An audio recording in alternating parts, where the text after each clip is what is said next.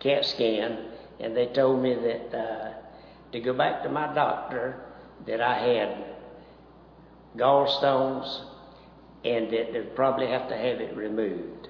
Well, immediately I began to call people for prayer. And probably had 30, 40 people praying for me. And I want to say this, you need the body of Christ behind you when you're in trouble. And about 2 weeks ago, I came out to Myrtle Grove and I went to the healing service. That was one of the times I was not leading the healing service, but I come because I wanted them to anoint me with oil and to pray over me, because an hour and a half later I had to go down to New Hanover Medical Group at Monkey Junction for an ultrasound. He looked at me and smiled when he got through, and he says, I just want to tell you, you did good, because I had just left and right now I want to put in a short plug for that healing service. If you're sick or got any problems that you can't get met at the altar as the elders pray for you, you need to get to the healing service. They sent it to the doctor after they read it, and he said, he sent me a nice little letter, about 10 words. He said, everything is fine. I'll see you next time. In other words, to the glory of God, I was totally healed. And I still want to say the body of Christ was anointed by the living God for us to rely on the body of Christ and each other for every need that we have. God is our source, but He's provided a way for human beings to do it. So I encourage you to get to the altar on Sunday and get your, whatever you got wrong, get it prayed for. Take it to the elders. We got some fantastic elders. And if you don't get it there, come to the healing service. I hope to see you there. God bless you, and you have a good day.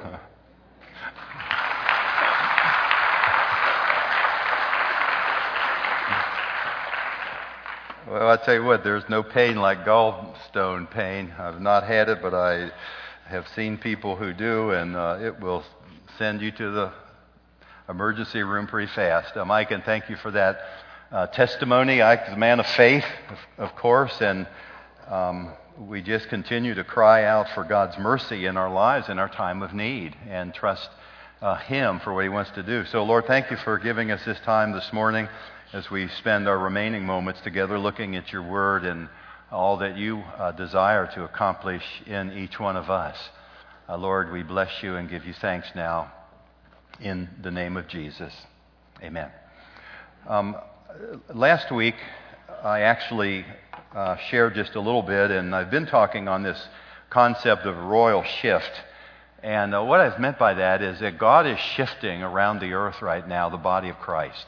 And those of you who have been here, you're probably beginning to be a little bit tired of me talking about it, but there's so many vantage points in what that looks like. God's shifting us out of old ways of thinking into new ways of thinking. God's shifting us out of, servant mentality into recognizing that we're sons and daughters. Jesus said, I no longer call you servants, but I call you friends. We're God's friends, and we're His sons and His daughters. And let me just pause for a minute. We were singing the song, from, I guess it's Isaiah chapter 9. I saw the Lord, and His train filled the temple, and He took the coal and touched my lips just before I died, and He, made me holy. We don't have to wait until we die to become holy. Because Jesus has already finished the work by which you and I are now absolutely holy. Because holiness is a person.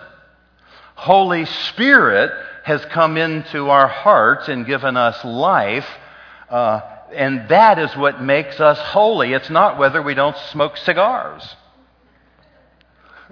or drink a glass of wine or say something stupid to your wife. I mean, those are behaviors, and yes, God is moving us out of old behaviors to be sure, but the way we move is not by trying to work harder. It's by receiving the full grace of God by which God has declared you and me righteous because of the blood of the Son of God.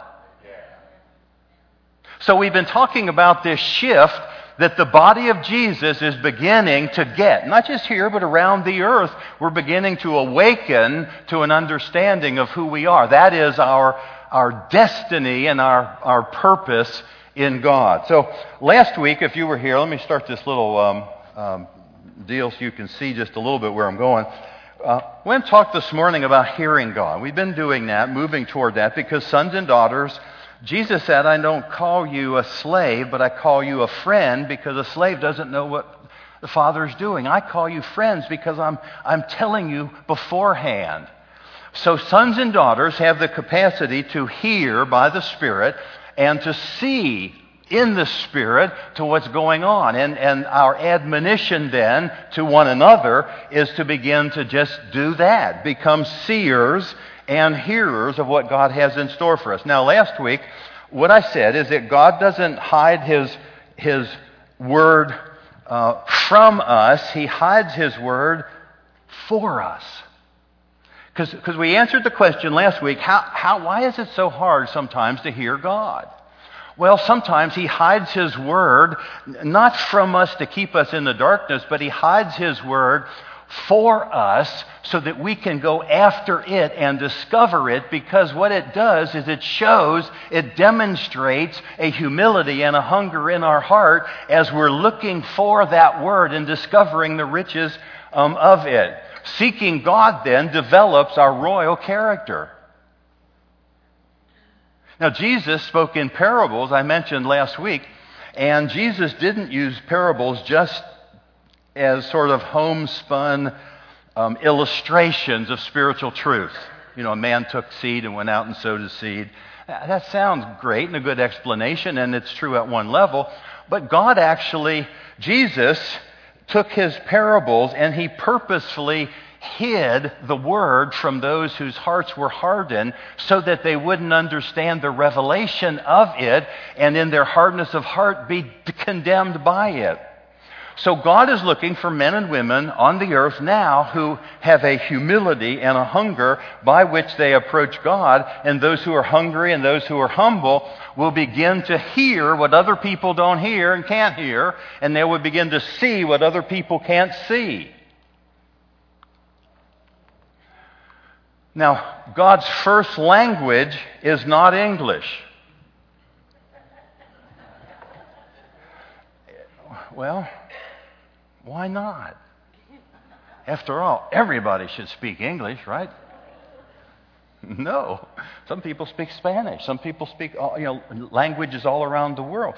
Well, you would think if God wanted to communicate to a person whose primary language is English or Spanish or Portuguese or whatever, that He would speak in that language. And indeed, He can and many times does, but His language isn't primarily a verbal language. Now remember, the Lord is more determined and excited about speaking to us than we are to hear.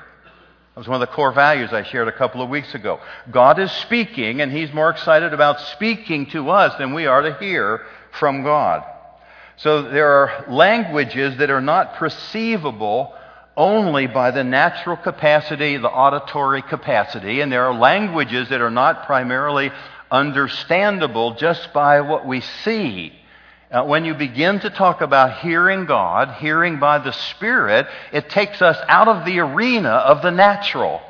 What the natural ear can hear, what the natural eye can see.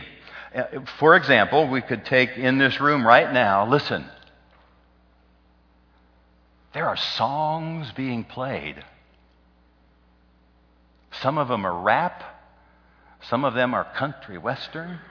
Some of them are bebop. And all these songs right now are being played in the atmosphere. Would you agree? Now, what do you have to hear it? A receiver. Hello? Now, That's the way God is. We're going to examine some of the ways that God speaks. Well, let's look at real quickly at 2 Kings chapter 6. This is kind of an interesting story. It's the ability to see and hear is actually a gift from God. So if you want to turn to 2 Kings chapter 6, this is the story of Elisha the prophet. And beginning at I'll just summarize verse 12 of chapter 6 of 2 Kings and tell the story here a little bit about a man who couldn't see. Now, there was an enemy of Israel who was the king of Aram. And he was making plans to come against Israel. But Israel had a secret weapon, and the secret weapon was a prophetic gifting on a person who went by the name of Elisha. So Elisha used to hear what the enemy king was saying in his bedroom. Now that sounds like a soap opera thing. This is not a particularly sexual innuendo. This is simply saying that Elisha the prophet began to pick up the intimate plans of the king, the enemy of Israel. Now, at verse 12, one of the servants of the king of Aram came and said, the king was getting after his guys. Hey, there's a leak. There's a person telling. They call it a leak. They're leaking information to the king of Israel. And they said, oh no, verse 12, but Elisha the prophet, who is in Israel, tells the king of Israel the words that you speak in your bedroom. Now go and see where he is, the king said, and then I may send and get him. And it probably was not a positive and cheerful getting. He was going to get him, if you know what I mean. So, therefore, he, the king of Aram, verse 14, sent horses and chariots and a great army to Dothan, where they said Elisha was, and they came by night and surrounded the city. So we are going to have a war in Dothan. Verse 15, and when the servant of the man of God arose early and went out in the morning, there was a great army surrounding the city, horses and chariots everywhere. Now, this was the servant of Elisha. He went out and he said, we are in big trouble. There is an army of the enemy of Israel encamped around us. Now, these were real enemies. So the servant of Elisha came back and he ran to Elijah and he says, alas, my master, what shall we do? And Elisha then answered and he said, do not fear, for those who are with us are more than those who are with them. Is that good? Yeah. No. Elisha's servant didn't understand. And so Elijah, verse 17, or Elisha prayed and said, Lord, open his eyes. And immediately the Lord opened his eyes, and the young man, the servant of Elisha, went out, and he saw, and behold, the mountains were full of horses and chariots of fire all around Elisha. Now, the point that I want you to see here is that sometimes we don't see what's going on around us because we're looking with natural eyes or listening with natural ears. Elisha, therefore, prayed, imparted, if you will, to his servant the capacity to see, and immediately his eyes were open. And he saw, and then he reported back. He said, well, we're in good shape. God's armies are around. Now, there was an entourage of heavenly warriors that just walked with Elisha all the time. But see, people don't see him. Now, the point is, you don't see that which is walking around with you either, unless you ask God to begin to open your eyes to see and open your ears to hear. Now, if you fast forward to the New Testament times, there was a man named Nicodemus, and he came to Jesus at night. He didn't want to betray his hunger.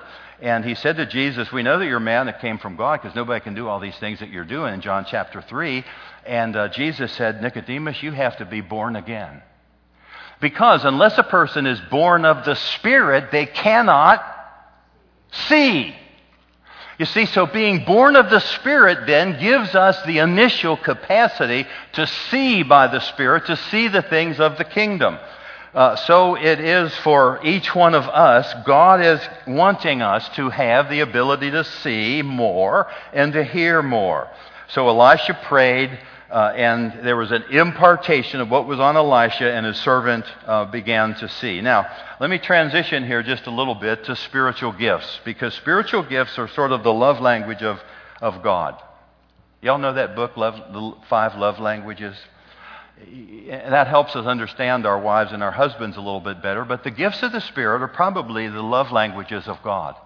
God blesses His people with His presence, and the Spirit of God comes into us by new birth and is released in us by baptism of the Spirit, filled with the Spirit, so that the Spirit now lives in us, and where the Spirit resides, so do His gifts.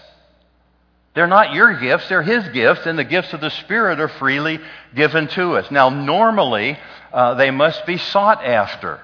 That's why Paul in 1 Corinthians 14 says, earnestly desire spiritual gifts. Because God really doesn't give them to the complacent and the satisfied. He gives them to the hungry and the humble. So we seek after them, and we ask God for those spiritual gifts so that we might see. Now, Jesus, I'm going to transition you real fast to Mark chapter 16, and let me just make a couple of comments about this text. Jesus tied spiritual gifts to the Great Commission. Now, one of the shifts that I think is happening, the old shift is Christians would just tell people about Jesus. And there's nothing wrong with that, because how shall they hear, Paul says, unless somebody preach or share or teach or give witness to who Jesus is. But the shift that's beginning to happen is that God is going to use spiritual giftings upon His people, meaning the capacity to see and the ability to hear by the Spirit, and that's going to ramp up evangelism in the last days that will eclipse what has happened in the last 2,000 years. You see, there will be billions of people come to Jesus. Come on, somebody say, by faith, I believe that. Billions of people that will yet come into the kingdom. How will they come? They'll come by God energizing His church, His people, with the capacity to see and the ability to hear. And when we begin to speak and do what Jesus told us to do, people will stand up and notice and say, I want your God. But see, that is not a God who just gives information. It is a God who demonstrates transformation through His people. And that's where the church is going. That's the shift that's happening around the world right now. Spiritual gifts are not awards that you earn. Spiritual gifts are just that. They're gifts. We receive them freely. The word charisma, it's a gift. By grace you've been saved. The word grace is the same word for gift. By gift you've been saved. It's a gift of God, lest any man should boast. So spiritual gifts then are those things that enable us to see and to hear and to move in the power of the Spirit. Spiritual gifts should not be taken lightly. They're not optional. They're not like the dessert after your Sunday dinner that you can say, well, maybe not today, I'm kind of full. Spiritual gifts are absolutely essential for life in the kingdom. Now, having said that, Jesus ties spiritual gifts to the Great Commission. I want you to look at Mark chapter 16. And in fact, let me just turn there and read it real fast to you. Mark chapter 16, it's one of the Great Commission texts. And it says this. Later He appeared to the 11 as they sat at table, and He rebuked them for their unbelief and their hardness of heart. Now, if Jesus rebuked His disciples for their hardness of heart, do you think there's anything we can learn from that? I think so for me. Okay. And He said to them, go into all the world and preach the gospel to every creature. That's the Great Commission. He who believes and then is baptized as a sign of that belief will be saved, but he who does not believe will be condemned. Now, who gets condemned? How does one get condemned? By not smoking cigars? Or by smoking cigars? You see what I'm saying? We trivialize the gospel. The way one gets condemned is when they refuse to believe, where they harden their heart in self-satisfaction, and they simply, I'm complacent, I'm okay. Well, guess what? You'll go to hell, okay, until you believe on the Lord Jesus Christ and trust Him for everything that He freely gives to you. Now, those who believe and are baptized will be saved. And verse 17 said, and these signs will follow those who believe. In my name, they'll cast out demons. They will speak with other languages. They'll take up, if they take up servants and drink any deadly thing, it will no way hurt them. They'll lay hands on the sick and they will recover. Now, what Jesus said is that there would be certain evidences that simply hang around with the people who believe. You can't make them happen, but you can take risks to have them happen, and one of them is to cast out demons. Sometimes demons just need to be told to get.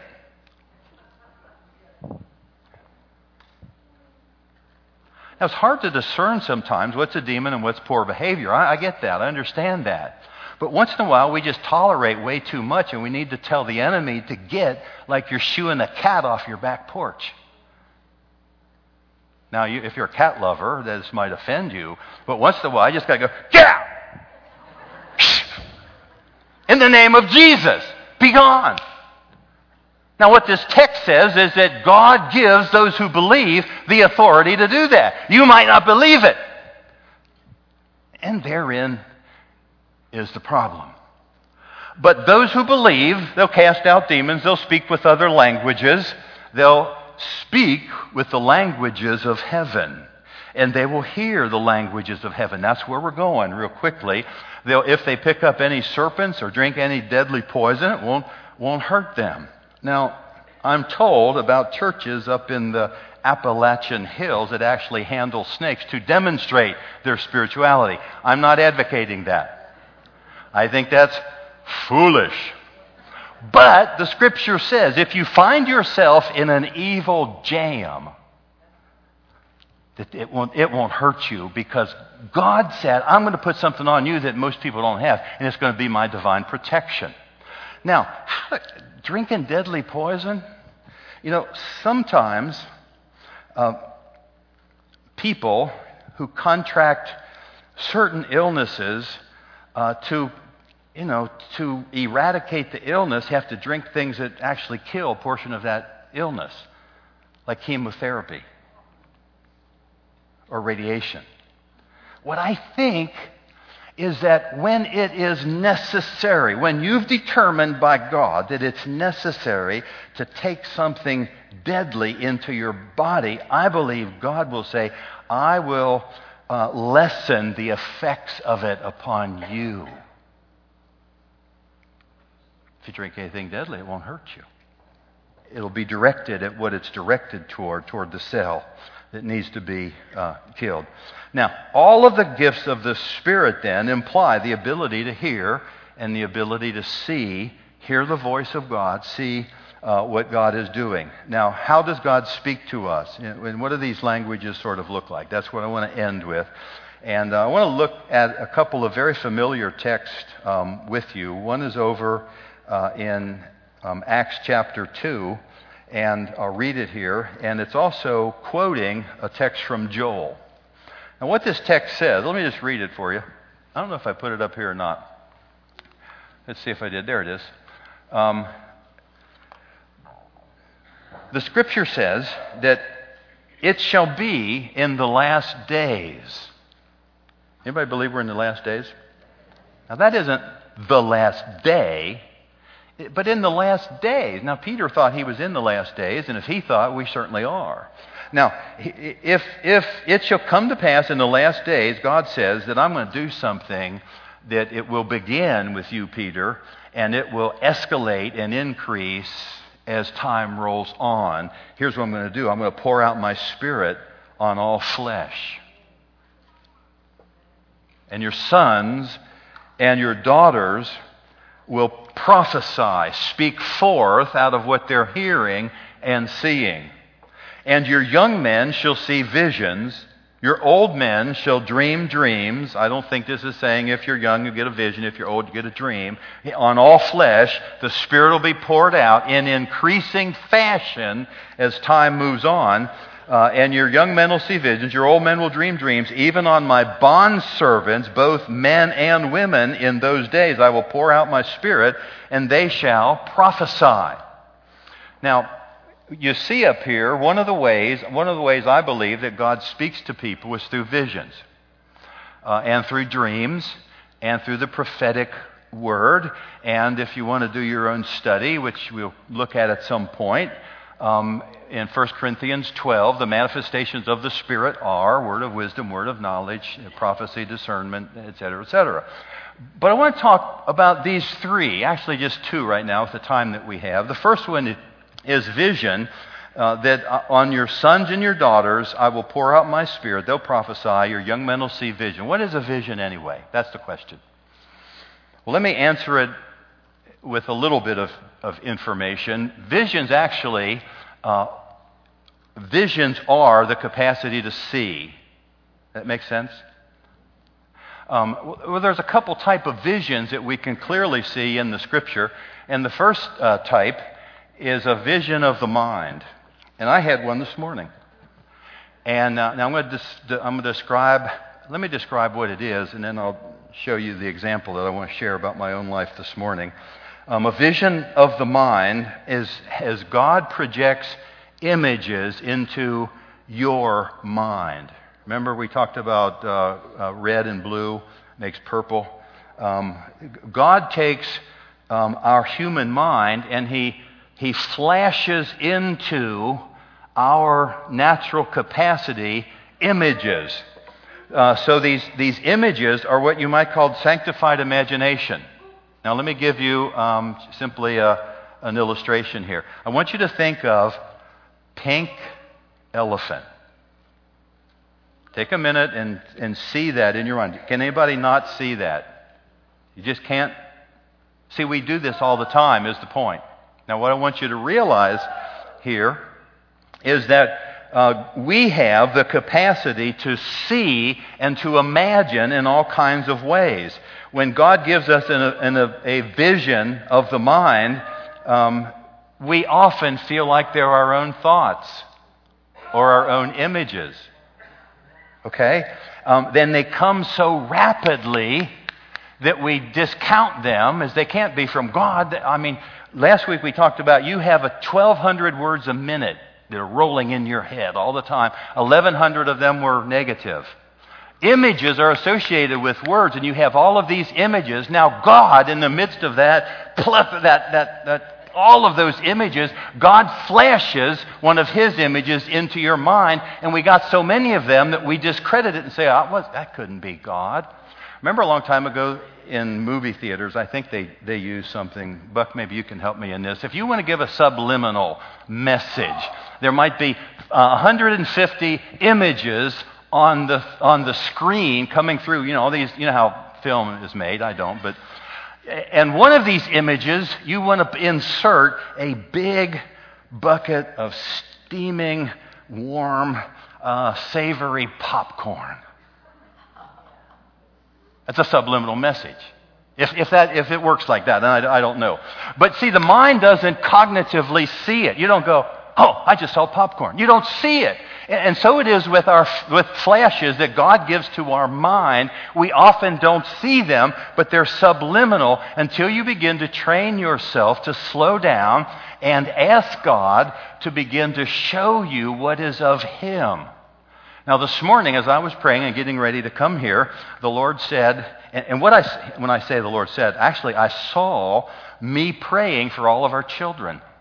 Now I knew we had a baptism with Ashley and Jason, but it wasn't about them at all. It was God, because He said, I want you to pray for our children in the first service. So yeah, that's probably me. See what I'm saying? I had a vision of the mind, and I was discrediting it because I get all these flashes all the time. And then I came here, and I look in the back, and there's this woman who has this real little baby. And then up here was Paul and Aaron Ratty, and they had their newborn. This was their first time in church with the little one. Now, I'm not real smart, but you see, God said, I want you to pray for kids like we did here in the second service, And so I just had them stand up, and what I had was a vision of the mind. It was just one slide in the midst of a whole bunch of other things, and I was tending to discredit it, and God said, you see these two that are here? What did I say? Oh, okay. I get it. So we prayed for, as we did here, not just them and for the parents and of these newborns, but everybody. I said to them the same thing I said to you. Can you remember holding your little baby in your arms? Those of you who have children. I said, what I want us to do then is to remember that and hold them up, each one by name, before Jesus right now. And we prayed for our kids. We prayed for our grandkids. Now, I wouldn't have dreamt that up until God gave me the flash of seeing it and then reminded me by confirmation of these little ones in our midst at the first service. That's pretty rare.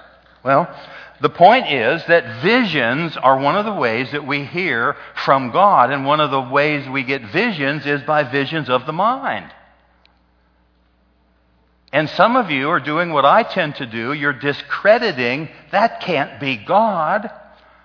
But if you will slow down and say, okay, God, help me to see and to hear what you're speaking, God begins to show you more and more. And then when you act on it and step out on it, He confirms it. Sometimes you'll confirm it ahead of time, like He did with me at the first service. The second type of vision then is what we might call an open vision. The first one is a vision of the mind. It's thoughts that God projects thoughts and images into our mind. And we have a hard time believing they're from Him because they sound so much or look so much like ours. The second one is a little bit more rare. I've never had one, but there are biblical precedences for them, and some of you may have had them. These visions are actually open visions where you literally, with your own eyes, see something that nobody else can see. Now remember, let's take just a journey into the book of Acts, and Peter, we're told, goes up onto his roof, and he begins to pray. And Peter's a good Jew. He's a good Jewish boy. Now, I don't think he was Orthodox. He was a rough-hewn fisherman. But he lived in a Jewish culture. It's like somebody would say today, well, he was sort of nominal. You know, when I went into the Navy, they had to put something on my dog tags, and I wasn't a Christian. I was a raised hell, just, you know. And they said, what religion are you? And I said, Protestant. That's what I got on my name tags. And it was 2 years later that I actually came to Jesus. And then I could put a whole lot more on that dog tag. But here's the point. Peter is up on the roof, and he's praying, and all of a sudden he sees a sheet beginning to come down from heaven, and it's filled with all kinds of nasty critters. What were they? They were unclean animals. They were probably snakes. I don't know. It doesn't say. But they were unclean. They were alligators, maybe. There were snakes, maybe a few pigs, little pigs, guys. Maybe, who knows, all kinds of unclean animals. And what he sees, and then he hears the voice that says, kill and eat one. Well, Peter's a good Jew. He said, oh, no, not so. Can't do that. Why? Because the Old Testament dietary laws forbid such things. And he hears the voice again, kill and eat. Oh, no, sir. I'm a little prideful in my Jewish, heritage. And God said the third time, kill and eat. And then Peter began to get the vision he was seeing and the voice he was hearing, God was speaking something about these unclean animals. And as you go forward through Acts chapter 10, you begin to realize he understood that these Gentile people would not be considered by God unclean animals anymore. So when Peter heard kill and eat, then God sent him to the house of Cornelius, a good, unclean animal, if you will, in the eyes of the Jew. And God said, not only are you going to go there, you're going to go into his house, you're going to fellowship with him, you're going to hang out with him, and you're going to declare the good news that I love him every bit as much as I love you. You see, that's the gospel. Unclean people, in the eyes of some, are not unclean in God's eyes. Some of you today are still calling yourselves unclean, when God says, no, you're clean. Well, but I yelled at my wife and I got drunk and we do all kinds of stupid stuff, but that doesn't make us unclean. What makes us clean and holy is Jesus in our lives. God will work with our behavior, but our behavior doesn't make us clean or unclean. You understand? The blood of Jesus makes me clean. My sin is desperately wicked, but the blood of Jesus was spilled so that God could look at me, an unclean animal, if you will, and say, you're clean, you are holy, you are righteous, you have been chosen from the foundation of the earth to be holy and blameless before me. Now that is the gospel, and when a church begins to get it, there is a major shift that begins to happen by which we walk in our destiny and we begin to see who we really are as Christians. It's because of what God did for us. So Peter had an open vision. God gives us, His people, visions of the mind and occasionally open visions, but sometimes God gives us dreams. Now, let's take just a minute to unpack here a little bit, but we all dream. Most of us don't remember our dreams, like me. Well, let me tell you, the first kind of dream that we have is, it's what one author calls a virtual reality dream. A virtual reality. It's not reality, but it's a virtual reality. And let me give you an example of that. Daniel chapter 2, verses 31 through 36. Nebuchadnezzar has a virtual reality dream. And he sees trees and hewn down and all these colors and numbers and all this stuff. And the thing with virtual reality dreams is that they really need somebody to interpret them. And hence Daniel, can anybody interpret this dream? Not only will you interpret the dream, but you're going to tell me the dream and then the interpretation. Now that's prophetic. Understand? Having a dream doesn't make you prophetic. Being able to interpret it has a prophetic spin to it. So that's one example of a virtual reality dream that Nebuchadnezzar has. Now let me tell you about mine. And I don't know if my wife remembers this or not. She may. But my wife does things in her sleep. She's got the gift of jumping up and just doing things, and I don't. I just sleep right through everything. But bless her heart, we just we get used to it all the time. Well, I don't do that normally. Well, I had a dream, and it was one of these virtual reality. There's color, and I can't remember it all, but I shared it with one of our intercessors last Wednesday night. And it happened about a week ago, and I'm walking along, and all of a sudden these black sort of amoebic, they weren't bats, they were black changing shapes were zinging past me. I was like, whoa, this is wild. Here comes another one. These black things out of nowhere. And I was like, wow. And all of a sudden, one came and it just hit me full bore. Like that. And as soon as it hit me, I cried out and I said, I don't remember what I said. It was only 3 words. I should have gotten up and written it down immediately. But I said, get away, or I got it, or I see you, or something like that. And with that, I literally said it. And my wife, she started laughing and talking. And it was like, I don't know if I awakened her or if it was just chiming into something she was dreaming or not. But what I began to see is that was one of these virtual reality dreams. And as we prayed with some of our intercessors, they were saying, you need to just be careful. As you begin to share this stuff that you're sharing with the church at large around, the enemy he's not pleased. He wants to keep us in darkness. He wants to keep us in the inability to hear, the unwillingness to see, so that we don't speak into the lives of other people and set them free. He wants to keep people in their deadness and in their darkness because he's a liar. The enemy came to kill and scratch and to destroy.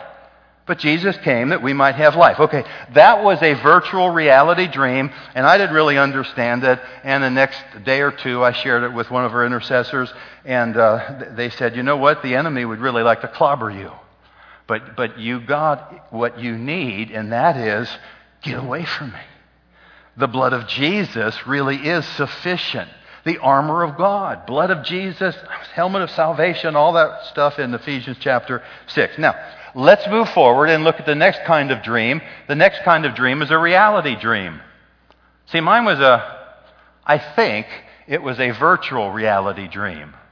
I didn't really see a demon, but it was a virtual reality dream. It was these shapes, and God was just saying, be prayerful and watch out. Now, a reality dream, let me give you a couple of examples. They're real experiences. They really happen in your sleep.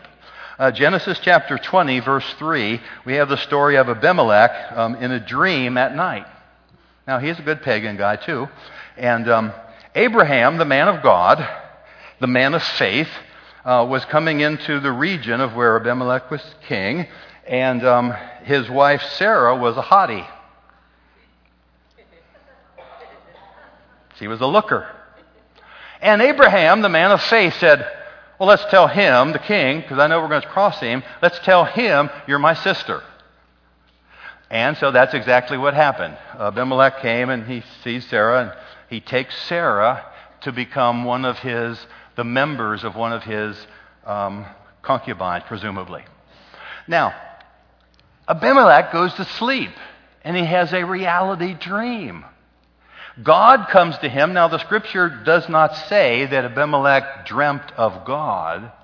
It says that God came to Abimelech and said, you are a dead man. How'd you like to get that message? From God.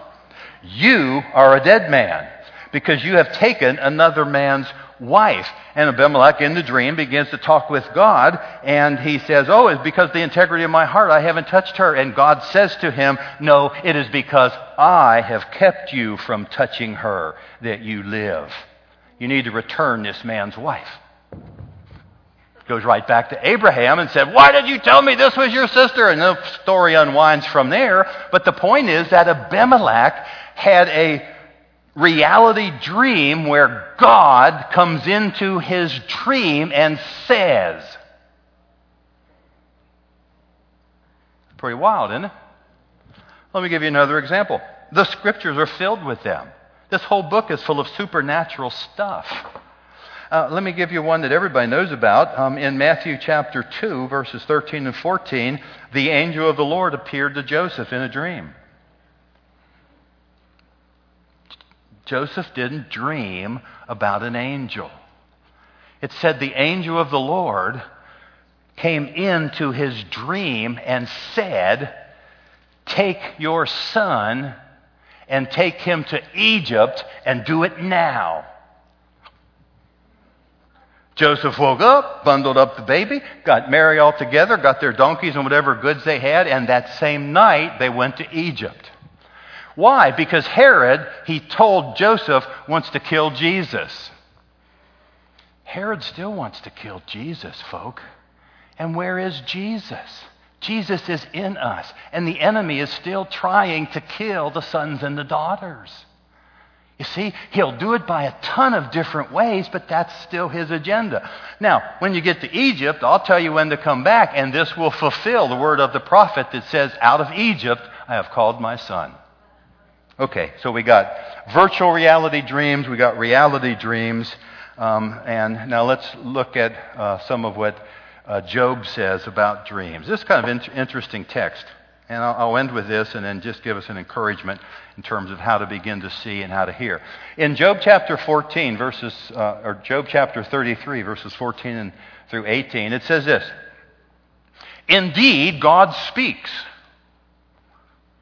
Remember core value number 1 a few weeks ago? I said God wants to speak to you more than you want to hear. I think God's always speaking. How? He's speaking through images of the mind that we discount, through dreams when God speaks and we go, oh, that was my pizza we had last night, right? That couldn't be God.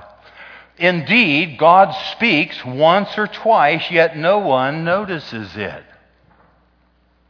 How many dreams have you had where God has spoken and you go, well, you slumber and you sleep, you say, no, that's not God. How do they do it? In a dream, in a vision of the night, when sound sleep falls on men, while they slumber in their beds, then He opens the ears of men and seals their instruction. What that means is, One of the ways God speaks to people is through their dream life. Now, I don't know a whole lot about this, but there's been a lot of books written about it. If you want to Google them, there's a lot of them out there that you can do your own research on. But what I am saying is the Word of God says when you go to sleep at night, probably one of the things that you should do based upon this text and the examples of Joseph and other people is you want to say, God, here I am, speak to your servant. Through visions of the night, virtual reality, dreams, real dreams come. Have you ever awakened in the middle of the night or in the morning and it just felt like you're wrung out? I wonder why. I wonder if in fact you've been having a reality encounter that you haven't realized. Because see, the Spirit never sleeps. God never sleeps, nor does He slumber. We go to sleep and we slumber on our beds. And in that place of slumbering, God sometimes speaks to us, reality dreams, but sometimes our spirit's doing real warfare or really traveling. I don't know what all that means, but I just know that God's doing some stuff in His people right now that we need to pay attention to what God is speaking through a multiplicity of ways. So let me end with saying this. Pay attention to what God is speaking, either through visions of the mind. Open visions we get pretty easily if you literally see something. Virtual reality dreams or reality dreams. Begin to pay attention. Steward those impressions. See, if it's true that God speaks once or twice, yet we do not notice it, it's because we're just going about our own business. So when the people of God begin to say, ooh, God, you're ramping it up in these days. You said you'd pour out your Spirit on all flesh, your sons and your daughters, on all your sons and your daughters, visions, dreams, prophetic word. I want to be one who is a hearer. I want to be one who is a seer. Anybody in here like that? Now, when the servant of Elisha the prophet couldn't see, the prophet prayed for him. Open his eyes, Lord, and help him see. So we're going to end by simply praying that God would begin to open our eyes so that we would see, and open our ears that we would begin to hear. Now, God's looking for the hungry and the humble, not the complacent and the self-satisfied. So if you're at a place where you want to hear more or see more, we steward your impressions. We consecrate our heart and our mind. We can come up with stupid stuff. You know what I'm saying? We can hear and think we hear all kinds of crazy stuff. So you consecrate your heart. You give over to Him your mind, and then you begin to write down and ask God specifically what He wants to speak to you about. And then because, God, I'm going to trust you such that when you say to do something, I'm going to step into it and do it and trust you and take a big risk to do that. Now here's what's going to happen. God's going to begin to speak to some of you about people that you see that you don't know. See, it's going to be power evangelism, where you're not going to come up and stick Jesus down your throat, but you're going to be on an airplane, or you're going to be out and about in a mall, and God's going to say, see that guy over there? You say, okay, Lord, I see him. What do you see on him? And God begins to turn on the lights, and you begin to see a man that is bored out of his mind. You begin to see a man that is hopeless in life, and God fills you with compassion, and God says, I want you to go over and tell him about me. Now, if you hear that or see that by one of those flashes, you simply walk over and in a loving and gentle way, you open the door, so you say hi to him, and then you proceed as God might show you to and simply say what the Lord gives you to say. And you do it in a loving kind of way. Now, don't tell him he's a sinner. He knows that. You know what I'm saying? That's this old prophetic stuff. I got to tell this person, you need to get right with God. No, how about it's the love of God that leads us to repentance? How about there's a Savior? When I was dead, God sent His Son Jesus to pay the price, so He would look at the likes of me and see me like the likes of Jesus. That's what people want to see. That's power evangelism, when you walk out and step and take a risk and speak. God's going to begin to do that in our lives for those who want to see and for those who want to hear. Now, if you want to hear and see, I want to pray for all of those of you who would like to hear better or see more. See more, see more. So stand up if that's you, and I just want to pray for us, and we'll conclude. Worship team, come on back up, or whoever's going to close. Let's just pray for a minute. Here's what I want you to do. It's God, here I am. I would like to see more by the Spirit. I would like to hear more accurately by the Spirit, because as I steward that, I'm going to trust you to show me how to walk in it. You're not going to make me like some kook. I'm not going to be weird. Okay, I'm just going to receive and speak in a natural and relational way to the people that I see around me. So, Father, as hearts are now being lifted to you, you hear the request of their heart, God, that we want to be a people who are seeing more clearly and hearing more accurately.